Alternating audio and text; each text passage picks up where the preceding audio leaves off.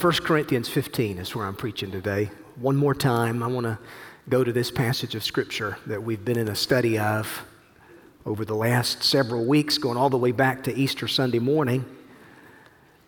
You know, I have read somewhere, and this is a sort of an illustration, but there's a preacher of the old school who speaks as boldly as ever. And he's not popular, even though the whole world is his parish. This preacher travels every part of the globe and speaks in every language known to man. He visits the poor. He calls upon the rich. He preaches to people of every religion and of no religion. And the subject of his sermon is always the same. He's an eloquent preacher, often stirring emotions and feelings that no other preacher could, bringing tears to eyes that never weep. His arguments, none are able to refute. Neither is there any heart that has remained unmoved by the force of his appeals. He shatters life with his message. Most people hate him. Everyone fears him. And his name, death. Every tombstone is his pulpit. Every newspaper prints his text. And someday, each one of us will be the subject of his sermon. In other words, death is the universal experience of humanity, faced by everyone, escaped by no one. It was Bishop J.C. Ryle who said that death is the mighty leveler. He spares no one. He will not tarry until you are ready. He will not be kept out by moats, doors, bars, and bolts. Kind of reminds me of an epitaph that I heard about on a grave marker somewhere. The inscription on this grave marker simply said, "Remember, man, as you go by, as you are now, so once was I. As I am now, so shall you be. Prepare yourself to follow me." Now, if I read that, I would have been tempted to reply, "To follow you, I'm not content until I know which way you went." But the subject of death, the subject of dying, this is often a subject that we try to avoid, we don't want to think about. The world around us offers no legitimate solutions to death. And even the world's leading philosophers and thinkers are puzzled by death and have no explanations. It was Sigmund Freud who said that finally there is the painful riddle of death for which no remedy at all has been found, nor probably ever will be. You know, Freud never read 1 Corinthians chapter 15, evidently. Because here, the solution to death, the answer to death, the victory over death is clearly outlined in these verses that the Apostle Paul penned to the Corinthian church. And so you're there in your Bible once more, 1 Corinthians chapter 15. The subject of this chapter is resurrection. And the 58 verses of this chapter are the most extensive treatment on the doctrine of resurrection that we find anywhere in the pages of God's Word. And the Apostle Paul has opened up in this chapter, the first several verses, by reminding the Corinthian church that our resurrection is a resurrection gospel. Our gospel would be no gospel. It wouldn't be good news if the news were simply that Christ died and was buried. But the gospel is good news because it is the news that Jesus died for our sins according to the Scriptures. He was buried, but he was raised on the third day according to the Scriptures. And so because we have a resurrection gospel, this means that we live with resurrection hope. And Paul begins to make that point long about verse number 12. And he creates this hypothetical situation in which he imagines, what if there were no resurrection? There were some in the Corinthian church who had bought into Greek philosophy that denied bodily resurrection.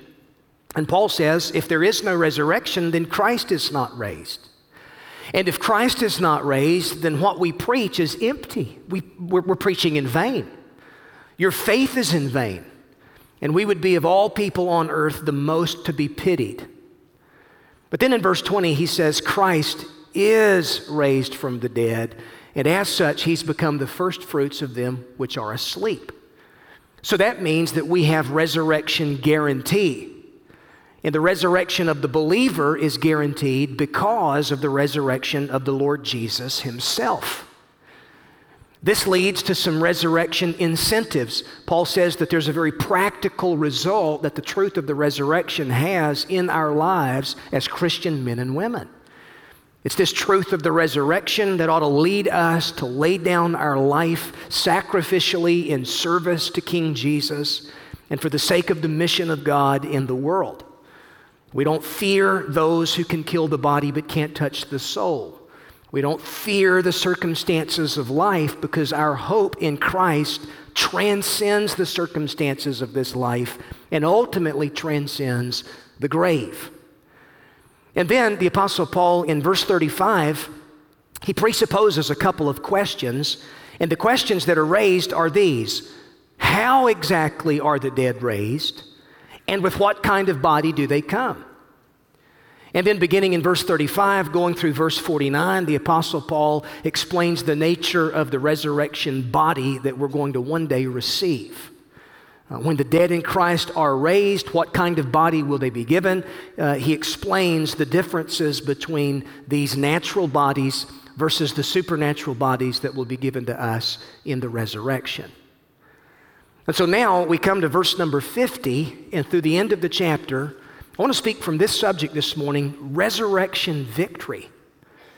Because the Apostle Paul ends on this high note of victory that belongs to the believer because victory has been secured by the Lord Jesus Christ. So let's read beginning with verse 50. Paul says, I tell you this, brothers, flesh and blood cannot inherit the kingdom of God, nor does the perishable inherit the imperishable. And then he says, behold, I tell you a mystery. We shall not all sleep, but we shall all be changed. And someone said that'd be a really good Bible verse to etch on the walls of our nurseries up here on the D wing. We shall not all sleep, but we shall all be changed. In a moment, in the twinkling of an eye, at the last trumpet, the trumpet will sound, the dead will be raised imperishable, and we shall be changed. For this perishable body must put on the imperishable, and this mortal body must put on immortality. And when the perishable puts on the imperishable, and the mortal puts on immortality, then shall come to pass the saying that is written, death is swallowed up in victory. O death, where is your victory? Death, where is your sting? The sting of death is sin, and the power of sin is the law. But thanks be to God who gives us the victory through our Lord Jesus Christ. Therefore, my beloved brethren, be steadfast, immovable, always abounding in the work of the Lord, knowing that in the Lord your labor is not in vain. So notice there in these verses that at least 3 times Paul uses the word victory. And he's explaining for us, by way of bringing this subject of resurrection to a close, that no matter the circumstances of life, death has been overwhelmed by the resurrection of the Lord Jesus Christ. And as those who trust in Christ, we're safe in Christ, we too are victorious. Amen. And so I want to speak from that subject then this morning, resurrection victory. Now, in these verses, there are at least 3 things that I want to point out to you. Notice, number 1, there's a transformation that we're waiting for. The Apostle Paul begins by describing this transformation that we as believers are waiting for. He says, I tell you, brethren, flesh and blood cannot inherit the kingdom of God. The perishable cannot inherit the imperishable. And then he goes on to describe this process of change that's going to take place at some point in the future for the believer. So again, in the preceding passage, the apostle has been explaining the nature of the resurrection body that believers will receive. He says in verse 49 that just as we have borne the image of Adam, the man of dust, so also will we bear the image of Christ, the man of heaven. And so that means that believers undergo a transformation or a change, and that word change is used at least twice. It's used in verses 51 and 52. And the apostle uses a Greek word that means to be made different. It's this idea of exchanging one thing for another. It's this process of transformation. So there's a transformation then that all of us as believers are waiting for. And someone says, well, why is transformation necessary? Well, verse 50, notice the reason for this change is mentioned. Paul says, I tell you this, brethren, flesh and blood cannot inherit the kingdom of God. Why is it that we undergo a physical change? Because flesh and blood cannot inherit the kingdom of God. He's referring to the current makeup of our physical condition in these bodies that are time-bound, they're fitted for earth, and therefore they're subject to corruption because we live in a fallen state of existence. And so when Paul is referring to flesh and blood here in verse number 50, he's referring to that which is perishable. He's not saying that the resurrection body that we're going to be given one day in the future will not be physical. We know that it will be physical. However, it will not be natural. It will be supernatural. And again, that's what he's described going all the way back up to verse number 42. So how will our future resurrection body be different than our body now? Well, if you go back up through verse 42, pay close attention to what he said about the body as it is now compared to what it will be when resurrected. And notice the words that he uses to describe the body that we have now. He says in verse 42 that this current body that we have is perishable. Again, that means that it has a shelf life. Our current bodies are in this process of wearing out, whether it involves our eyes, which tend to dim over time, our ears and our senses, which tend to dull over time and deafen over time. Slowly but surely, these bodies wear down and deteriorate until the time comes when they completely shut down in death. And the reason for that is because they're perishable bodies. Bodies that are subject to corruption brought on by a fallen existence. You remember what God said to Adam after Adam sinned against God? God told Adam, listen, I took you from the dust. To dust you're going to return. And that describes this process of deterioration and breakdown and eventual death as far as these current bodies are concerned. And then in verse 43, another word that he uses to describe these bodies that we have now, it's the word dishonor, a word that indicates disgrace. Chuck Swindoll has said that Paul more than likely had in mind the condition of the body after its death. That is, when it's sown or buried, it's done so with dishonor, hidden away in the earth or in a tomb because of the stench of death and the decay that follows. So there comes a point in time when in our life, these bodies age to such a degree, we're dependent upon other people for care. You think about this, when we're young, we take care of our children. When we get old, our children take care of us. And so it goes. It's the course of life. Another word that's used to describe these bodies that we have now, it's the word weakness. Back up in verse 43. Again, weakness means frail. It describes the fragile nature of our health. The fact that we're prone to weakness, we're prone to illness, we're prone to sickness and disease.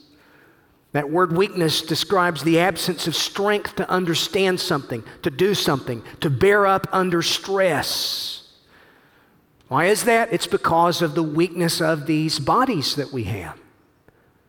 We tend to pride ourselves on our strength. Man likes to think that he's strong. William Barclay said that it's fashionable to talk about man's power, but the really remarkable thing is man's weakness. He says just the absence of air or the absence of water can kill him. We're limited in this life so often because of the necessary limitations of the body. Time and time again, our physical constitution says to our visions, our dreams, and our plans, this far and no farther. And we're often frustrated because we are what we are. But William Barclay goes on to say that in the life to come, all of those limitations will be gone. Another word that's used there in verse 44, it's the word natural. These current bodies are natural compared to the supernatural and spiritual nature of the resurrection body. And again, Paul's not saying that the resurrection body isn't physical. We know that it is. There's evidence with the resurrection body, the glorified body that Jesus had as he came out of the tomb on Easter morning. He was not a ghost. He was not an apparition. He was not simply a spirit. And so the body of the Lord Jesus serves as a pattern of what the believer's future resurrection body is going to be like. So the fact that it's spiritual, someone says, well, the resurrection body is spiritual. What does that mean when Paul says that there? To have a spiritual body is to possess a body controlled or directed by God's Spirit. One person has said it this way, the idea behind that word spiritual is that of control, not substance or matter. So the current body we have is natural. The resurrection body is spiritual, perfectly under the control and the direction of the Holy Spirit of God. Not one hint of sin, not one stain of sin will be characteristically true of the resurrection body. And that's what the Apostle Paul is saying there. Verse 47, he says this current body is earthly. It's another word that he uses to describe this body that we have now. As those who are naturally born, we bear the same physical, earthly nature as Adam. When Adam sinned, God said the consequence of that sin was that he would return to the very dust from which he had been made. And so it goes with all who live and die in Adam. But for those who are in Christ, when we are resurrected, we will bear the same spiritual and heavenly nature as the Lord Jesus himself. Now, the good news is, spiritually, I have already been raised with Christ. And Paul says in the book of Colossians that we've already been seated in heavenly places with Christ, which means that our salvation in Christ is sure and it's secure. Which means when you got saved, you came alive. The Spirit of God came to take up residence within you. And you're living, you're alive, you've been raised with Christ, and yet there still is this future aspect of salvation that we're waiting for, and it's the resurrection of the body. Glorification, as it's described in the 8th chapter of Romans. So again, all of this is reason for this change that Paul is describing in these verses. There has to be a change take place for us to inhabit eternity and to live with Christ for eternity. That which is perishable has got to put on that which is imperishable. That which is mortal has got to put on that which is immortal. So that's the reason. Now, notice something else. What about the revelation of this change? Verse 51, Paul says, "Behold, I tell you a mystery." He's saying, I'm going to let you in on a secret. Now here's the secret. We shall not all sleep, but we shall all be changed. We know that the dead in Christ, they're going to rise. They're going to be the first to receive their resurrection bodies. When is it? When does that happen? Go back to verse 23. Here's the order. Christ the first fruits, then at his coming, those who belong to Christ. When Jesus returns, the dead in Christ will rise. They will be the first to receive their resurrection bodies. But then this brings up a question. What about those who are living when Jesus returns? There will be a generation of believers who are alive at the second coming of Christ. And so if the second coming were to happen and you were alive when Christ comes, what happens then? Are we going to be left behind? Listen to this. Paul goes on to explain this next. He says that it's mystery. That word mystery is a very important word in the New Testament. It describes something that was previously hidden but now has been revealed in the light of Christ. So when he says mystery, he's not saying that this is something that you and I can't understand, we can't know. He's saying, no, this is previously hidden to a generation of believers in the past, but now in the light of Christ, this has been plainly revealed. And so whenever that term mystery is used in the New Testament, it always refers to a truth that had been previously hidden in the Old Testament, but now is revealed in Christ.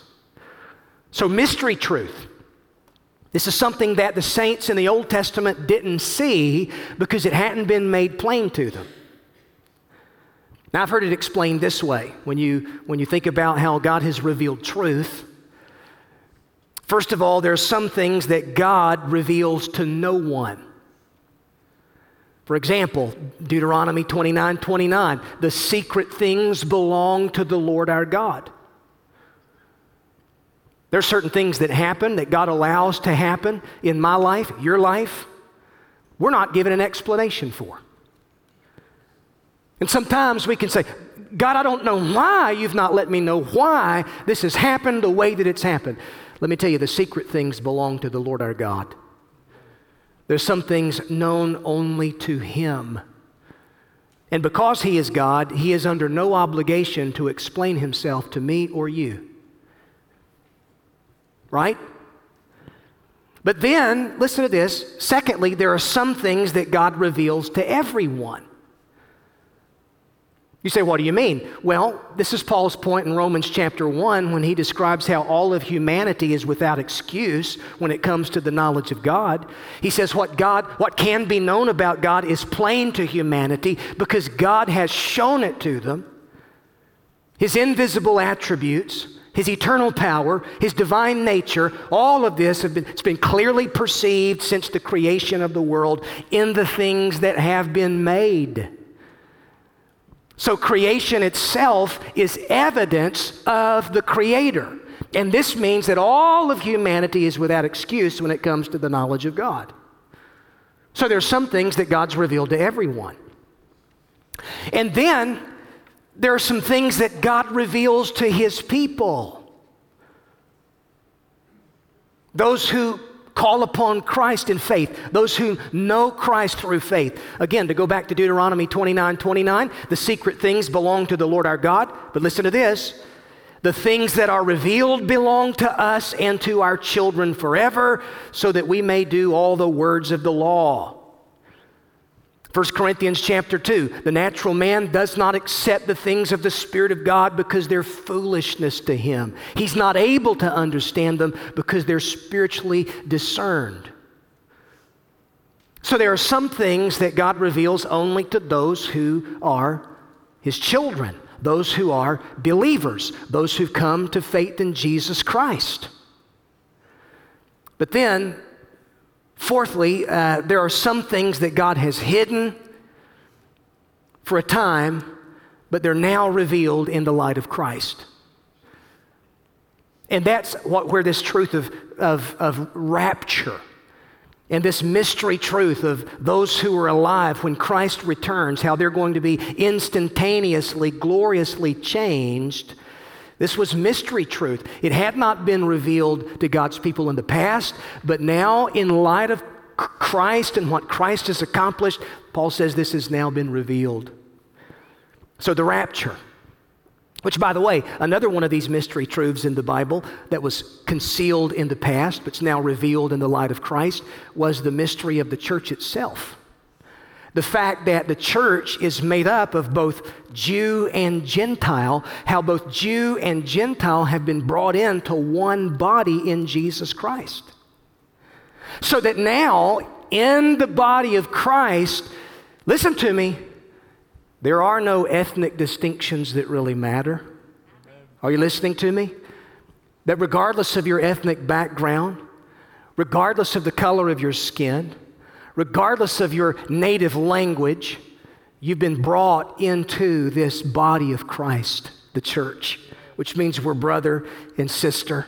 We're the family of God. And the Bible says that this was mystery truth. Something that was hidden in the past, but something that's now been revealed in the light of Christ. That's what the truth of rapture is. Mystery truth. Hidden, concealed in the past, but now revealed in the light of Jesus Christ. And so Paul says, the generation who's alive when Christ returns, there's going to be a generation that will not experience physical death. We shall not all sleep, but we shall all be changed. You see, you've got to be changed to go to heaven. You can't go there the way that you currently are. We will be transformed. And the generation of believers who are alive when Jesus comes again will be miraculously changed. The dead in Christ will be the first to receive their resurrection bodies, and then we will follow like suit. And it will be instantaneously. How will it happen? It'll happen in a moment, verse 52, in the twinkling of an eye, at the last trumpet. What is that trumpet? It's the trumpet signaling the return of the Lord. And in 1 Thessalonians chapter 4, Paul explains this with a little bit more light. He says, "This we declare to you by the word of the Lord, that we who are alive and remain until the coming of the Lord will not precede those who've fallen asleep. For the Lord himself will descend from heaven with the cry of command, with the voice of the archangel, with the sound of the trumpet of God. The dead in Christ will rise first, then we who are alive and remain will be caught up together with them in the clouds to meet the Lord in the air. And so shall we always be with the Lord." And the word that he uses there in that text, translated caught up, it's the Greek word harpazo, which means to be seized and carried away by force.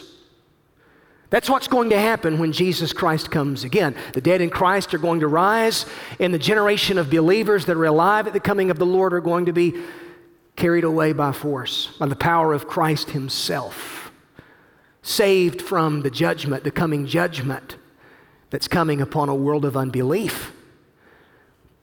And so someone says, well, the rapture, I don't see that word rapture ever used in the New Testament. Well, when the New Testament was translated into Latin, the same word used to translate this verb, harpazo, the Latin word was raptura, which is the word we get the word rapture from. Going right here to this text. So the rapture is this event associated with the coming of Jesus when he will receive believers unto himself at his return. And personally, I'm of the conviction that this is the next thing on God's prophetic calendar. That as the world around us seems to be spinning further and further into chaos and unbelief, as we see lawlessness on the increase, 2 Thessalonians chapter 2, listen, rapture is the next thing on God's prophetic calendar. I believe that the scripture teaches that the rapture will indeed happen prior to the final tribulation.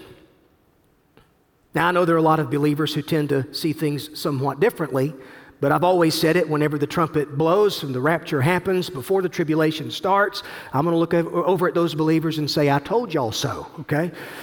Nana, nana, boo-boo, right? But the point is, this rapture event that's described in Scripture, it's going to be sudden, it's going to be unannounced, but it's going to be spectacular as there's a generation of believers who are alive at the coming of Jesus, who will not experience physical death, but will be instantaneously, supernaturally, gloriously changed. Now again, death is inescapable, but I'm longing for rapture. It gets hard when we go to heaven one by one.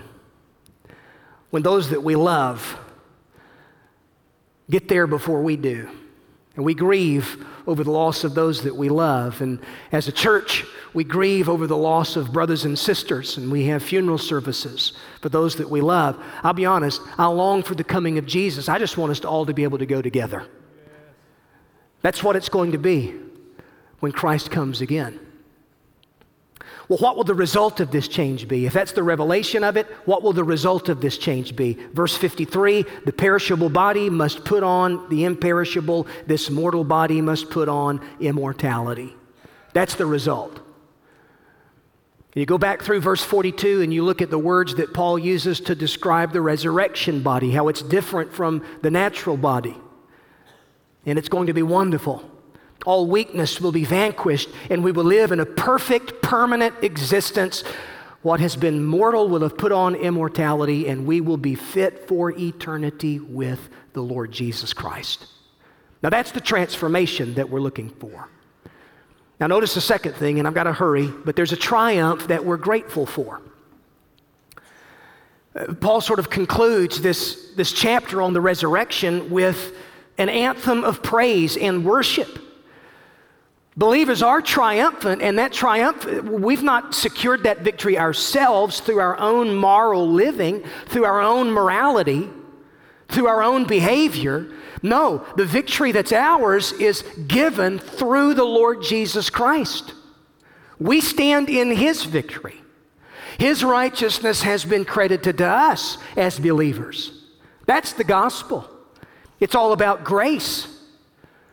And so this high note here, victory, as Paul's dealing with the subject of death and dying, how is it that believers can approach this subject? We approach this subject with this word, victory. Yes, death is sure, physical death is sure, but resurrection is all about victory that has been won through the Lord Jesus Christ.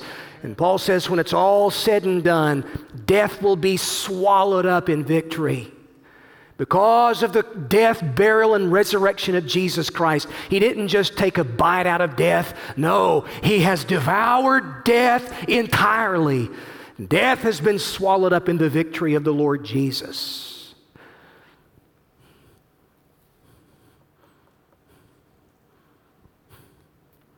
Someone who understood this was Winston Churchill.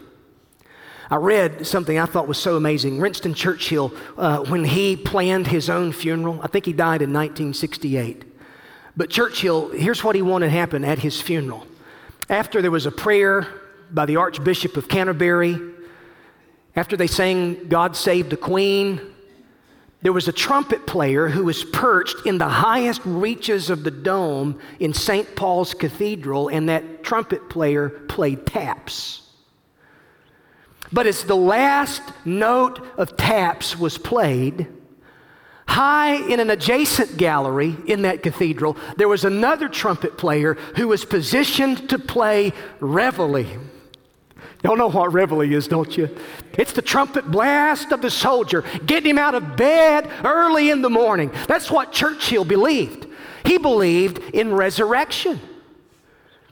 Yes, taps may be played at my funeral in this life. Yes, there may come a time when I experience physical death if the Lord Jesus Christ tarries His coming. Oh, but listen, it's going to be reveille for the believer in Jesus Christ, because this is the hope that only Jesus Christ can provide through His victory.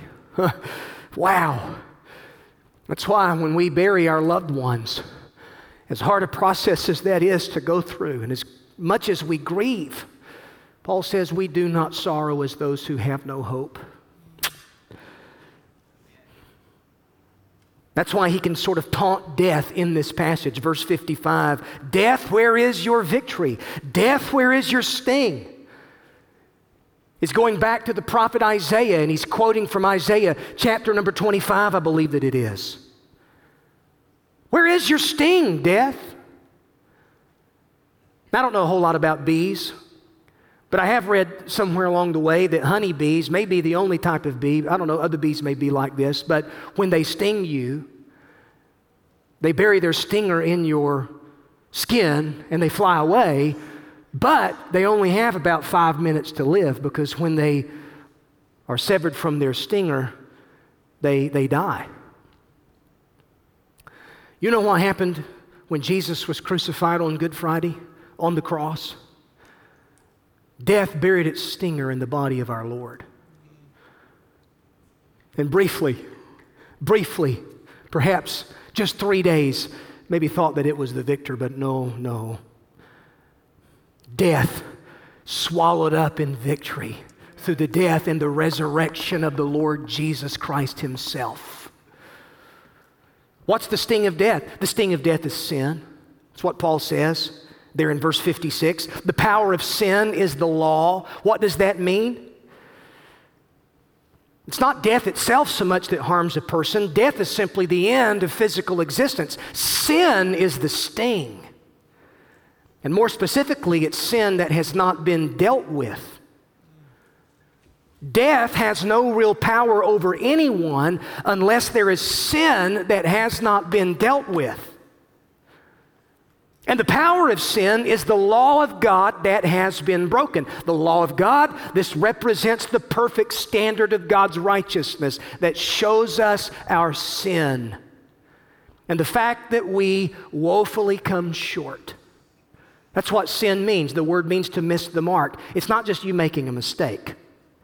I hear a lot of people say, well, I made a mistake.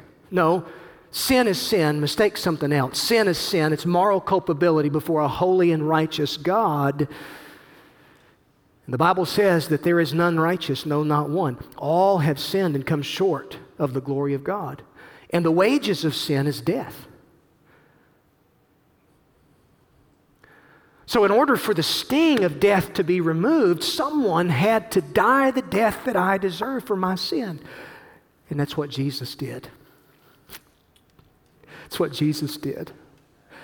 Death buried its stinger in the body of the Lord Jesus. The scripture says that God made him who knew no sin to be sin for us. Jesus Christ became my sin upon the cross. Jesus Christ died the death that Brandon Ware should have died, so that in Jesus Christ I could be made righteous, forgiven. Folks, that's the gospel. And it's a glorious exchange that takes place when a person comes to faith in Jesus. You want hope that transcends the grave, the sting of death removed as far as your life is concerned? Let me tell you, place your faith and your trust in the Lord Jesus Christ alone as your Savior. And this victory will be your victory. Let's stand for prayer this morning.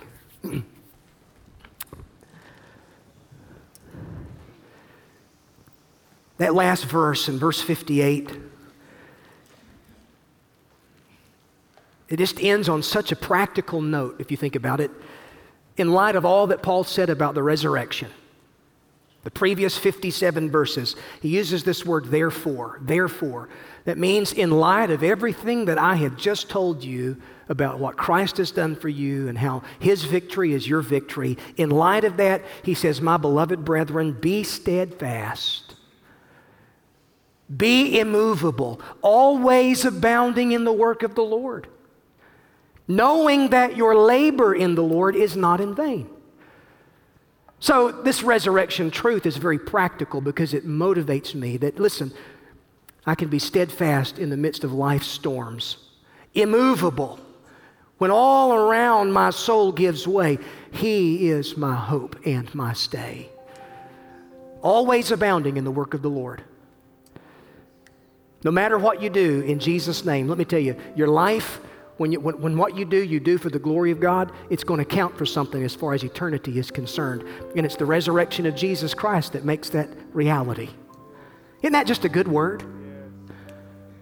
Would you bow with me this morning? If you don't know Jesus as your Savior, can I just urge you, right there where you are, in an attitude of repentance and faith, say, Lord Jesus, I confess my sin and my need for you. I believe that you died on the cross to save me. I believe that you are my risen Lord. I confess you as my Lord and Savior today. If you're online, right there where you are, pray with us this morning. Confess your sin. Cry out to the Lord Jesus. Believe that he died for you, that he rose again from the dead, and you will be saved. Our Father and our God, we're grateful for this wonderful truth of resurrection. My soul is so stirred, Lord, by all that is ours in Jesus Christ. This is good news. And Lord, it's news that a dying world needs to desperately hear. Where there's been so much talk of sickness and death and dying. Oh God, may we as your people move into the world with the compassion of Jesus, the love of God in our hearts, and share this hope of resurrection truth with a world that needs to hear it. And I pray this in Jesus' name. Amen.